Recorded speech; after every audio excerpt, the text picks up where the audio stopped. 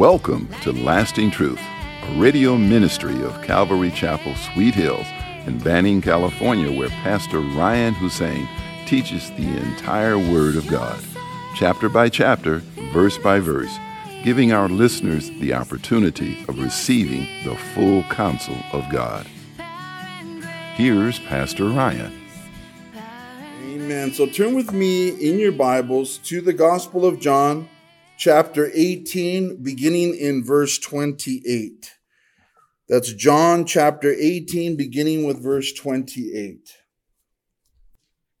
Jesus, concerning his impending death on the cross, said in John chapter 12, verse 23, he said, "The hour has come that the Son of Man should be glorified. Most assuredly I say to you, unless a grain of wheat falls into the ground and dies, it remains alone. But if it dies, it produces much grain." And he goes on to say, "He who loves his life will lose it. And he who hates his life in this world will keep it for eternal life. If anyone serves me, let him follow me, and where I am, there my servant will be also. If anyone serves me, him my Father will honor."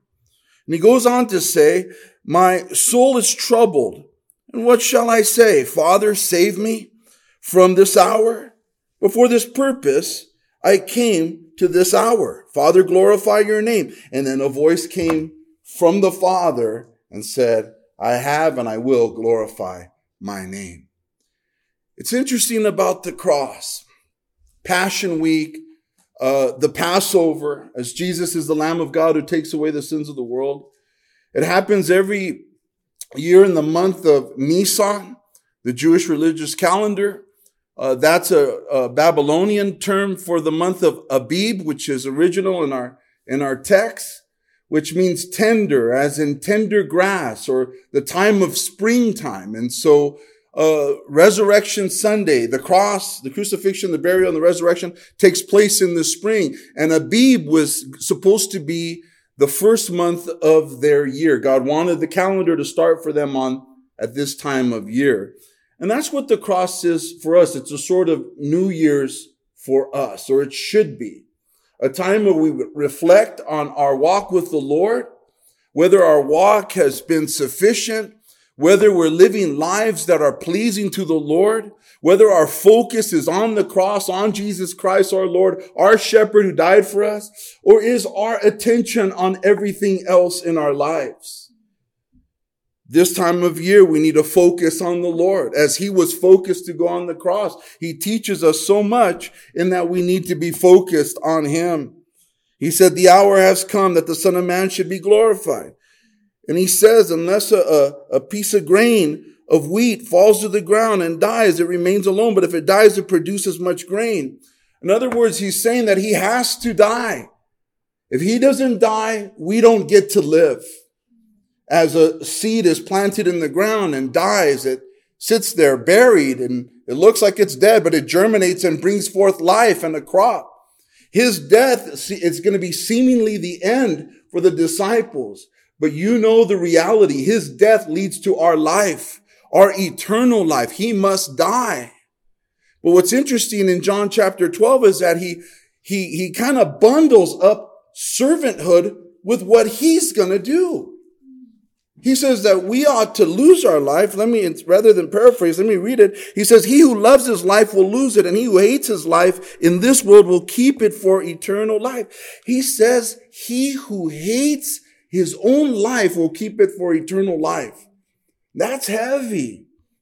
He says, "If anyone serves me, let him follow me, and where I am, there my servant will be also. If anyone serves me, him my Father will be honored." So in talking about his upcoming crucifixion, he's also teaching them, I called you to serve.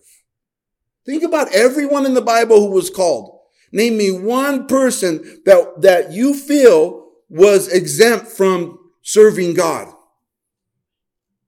He's all about winning our souls so that we would serve him Why? Because he's so good and worthy of our servanthood, that we would lay down our lives as he lays down his life for us. And that's what we're commemorating. He ties in his work on the cross, what he's going to do for you. And then he just starts really exhorting us to serve him. And that he who serves him and the Father will honor.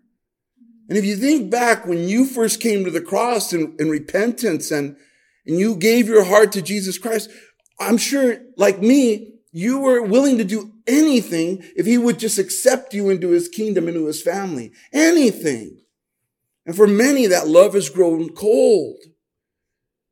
It's a new year, according to the religious Jewish calendar. It's the first year of the first month of the year.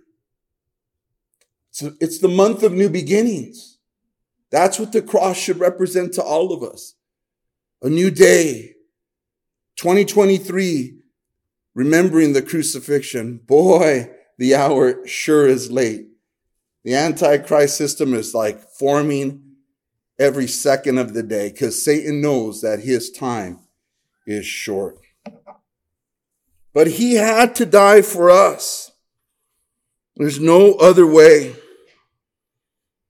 In John 12:31, he would say, now is the judgment of this world. Now the ruler of this world will be cast out. And if I am lifted up from the earth, will draw all peoples to myself. This he said, signifying by what death he would die. His death on the cross was his way of victory. Victory over this sinful, fallen world. Victory over Satan. Victory over sin and death.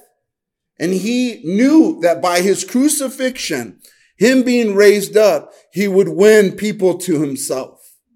And that's the gospel message still. That God so loved the world that he gave his only begotten Son to die in our stead.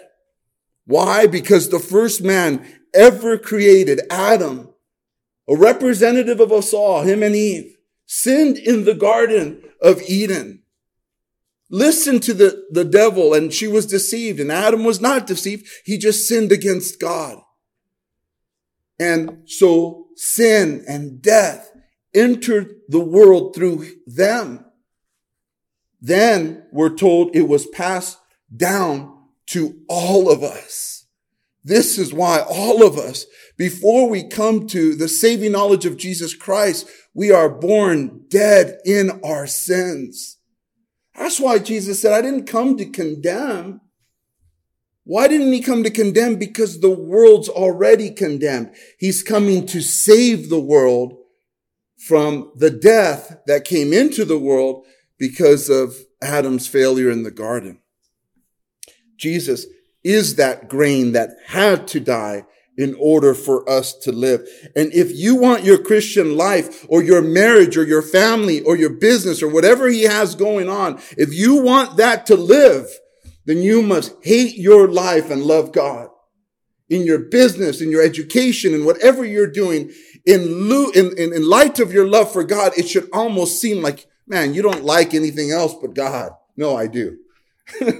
And you treat all those other things better because you love God so much. And he tied that in with what he said. It is his blood that gives us victory.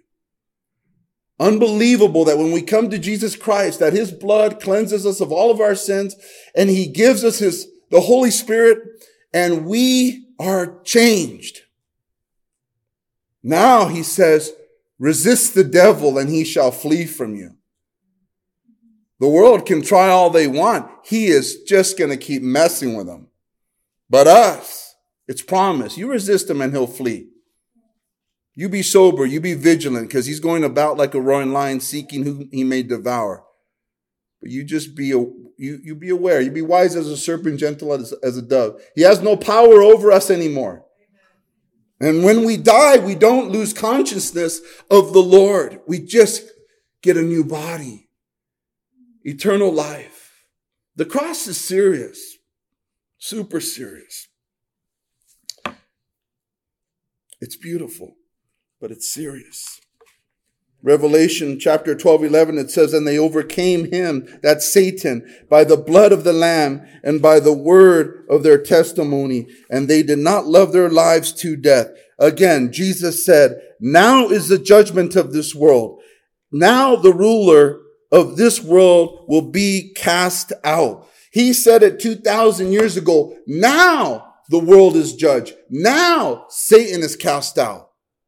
And you're thinking, well, it doesn't look like it, Lord. The world's just a mess with the wrath of man and the wrath of Satan. Yeah, but they don't have power over you as a believer. That's the difference. You are awake. The blinders are off. You are alive if indeed you've given your heart to Jesus Christ. If not, you're blind in your sins. And we're told that it is the God of this world, speaking of the devil, that has blinded their minds. There's a veil.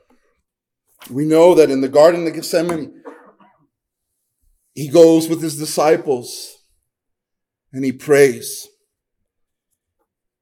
He went a little further with Peter, James, and John, and he said to them, my soul is exceedingly sorrowful, even to death. Stay here and watch with me. And then he went a little farther and fell on his face, and he prayed to the Father and said, oh, my Father, if it is possible, let this cup pass me. Nevertheless, not as I will, but as you will. Our Lord was troubled. We know that his sweat, perspiration became like blood. It was intense agony. And he looked to his friends and he said, watch with me. You know what he said to them, pray lest you enter into temptation. But they were tired. They were tired. I feel like as a church, we get exhausted sometimes. You see, it's not like normal work that people do. It's spiritual work that we do. When we come here, Mauricio's not just out there watching the parking lot. He's a spiritual watcher of that parking lot. There's a spiritual battle that's happening. And we must dot our I's and cross our T's and be on the lookout. Not let our guard down. Not paranoid, but just, we're not ignorant of Satan's devices. It's all spiritual. So it's heavier and it's exhausting. It makes you want to sleep. It does. Jesus loved these guys. They were great guys. They had a lot to learn. We have a lot to learn, right? But he said, oh, my Father, if it is possible, let this cup pass from me. Nevertheless, not as I will, but as you will. In other words, if there's any way that man can be saved, but me dying on the cross and being separated from you, Father, having the sins of the world upon me, so that for the first time I sense that separation from you, is if there is another way that man can be saved, let this cup pass. Nevertheless, thy will be done. There is no other way. Kids, don't let anybody tell you that there's other ways to heaven. There is not. Those are the imaginations of men. There is only one way for man to be saved, and that is through Jesus Christ's sacrifice. And that is why he submitted himself to the Father. He submitted himself to the cross, no matter how exceedingly sorrowful his soul was. He went forward. And that's why Hebrews 12 talks about, man, if you're like, if you're discouraged and tired of in serving and stuff, look to Jesus, the author and the finisher of your faith, who endured the cross, lest you be discouraged in your souls and say, oh, again, I got to go to Wednesday night, or I got to what? What is that? What is that? Hopefully that's 5 years ago. It's 2023 and the Lord can come back at any minute. I hope he comes on a Wednesday night. Shoot, I hope he comes at prayer night. We'll be,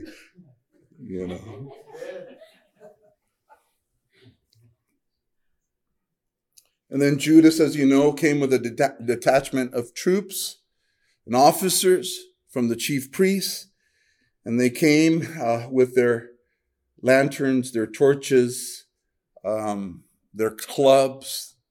They came for an army, it seemed. And he betrayed our Lord with a kiss, as you know, for 30 pieces of silver. And the Lord, knowing all things would come upon him, he went forward. When they came, when that group of troops came, our Lord walked towards them. Who are you looking for? They said, Jesus of Nazareth. He walked towards them. And when he said, I am he, they fell back to the ground. As to, better know who you're messing with. The fear of God is still the beginning of wisdom. It's still the beginning of wisdom. Some people say, watch out for Satan, and they tell the kids and grandkids, the devil's going to, tell them the Lord's going to get them. Don't fear him who can kill the body and afterwards do nothing. Fear him who, after he kills the body, can kill the soul. And they arrested him, bound him. They took him to Annas, the high priest. And that's the first time where, he's questioned about his doctrine and his disciples. And he said to them, and, I spoke openly to the world is what he said. I always taught in the synagogues and in the temple where the Jews always meet. And in secret, I have said nothing, he said. And that's the first place where they struck him. They struck our Lord for the first time right there before Annas, the high priest. And he said to them, which is key, if I have spoken evil, bear witness of the evil. But if well, why do you strike me? He challenged them. What evil have I said? What evil have I done? Testify of it. Our Lord is innocent. And you know this about both his religious trials and his civil trial before Pilate. He's innocent all the way through. This is the first place that they struck him. And then from there, they take him to Caiaphas, the son-in-law of the high priest Annas. Annas was the people's high priest.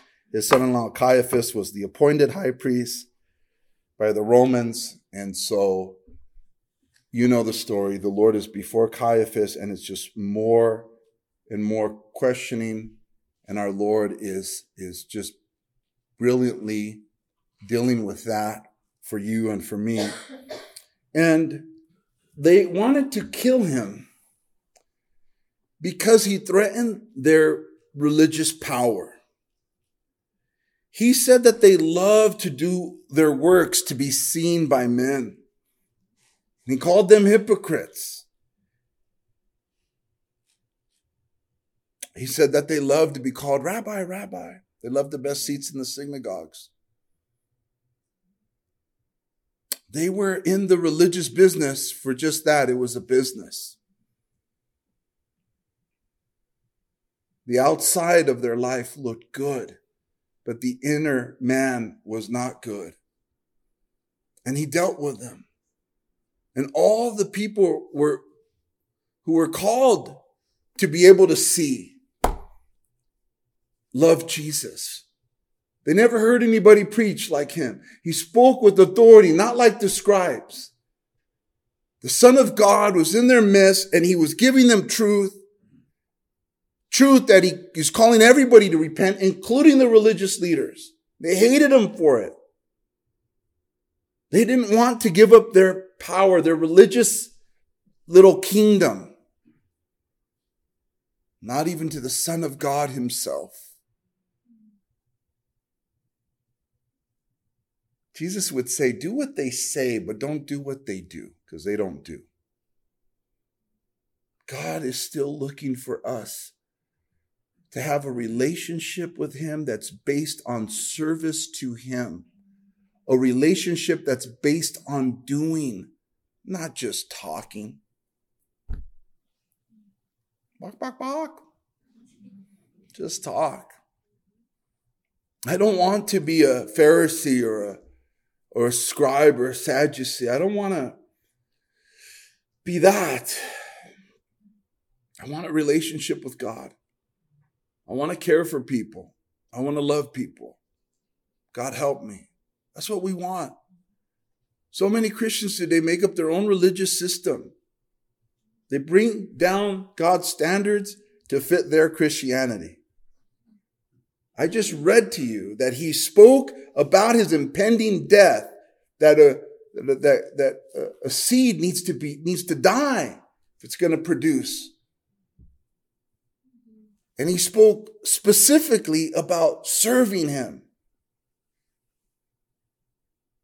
It's all connected. True Christianity is serving the Lord.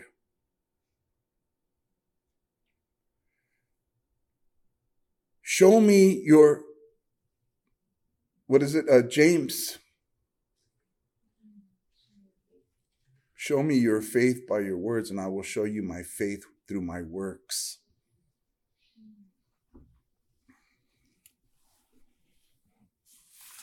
This is why they want to kill him. This is why many believers will turn. It's too much to serve him. They might even say, that Calvary Chapel, Sweet Hills, they're always talking about serving. That Pastor Ryan, is just talking about serving all the time. It's not my doctrine. It's not Calvary Chapel doctrine. It's the Bible. You'll find a church where it's just all fun and games and Easter bunnies on Sunday. I don't condemn them. But we ain't going to he's not welcome here.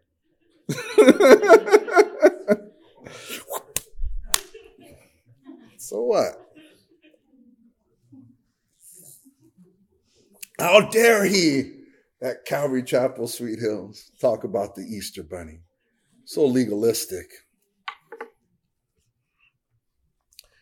There's just important things going on around the crucifixion and the resurrection.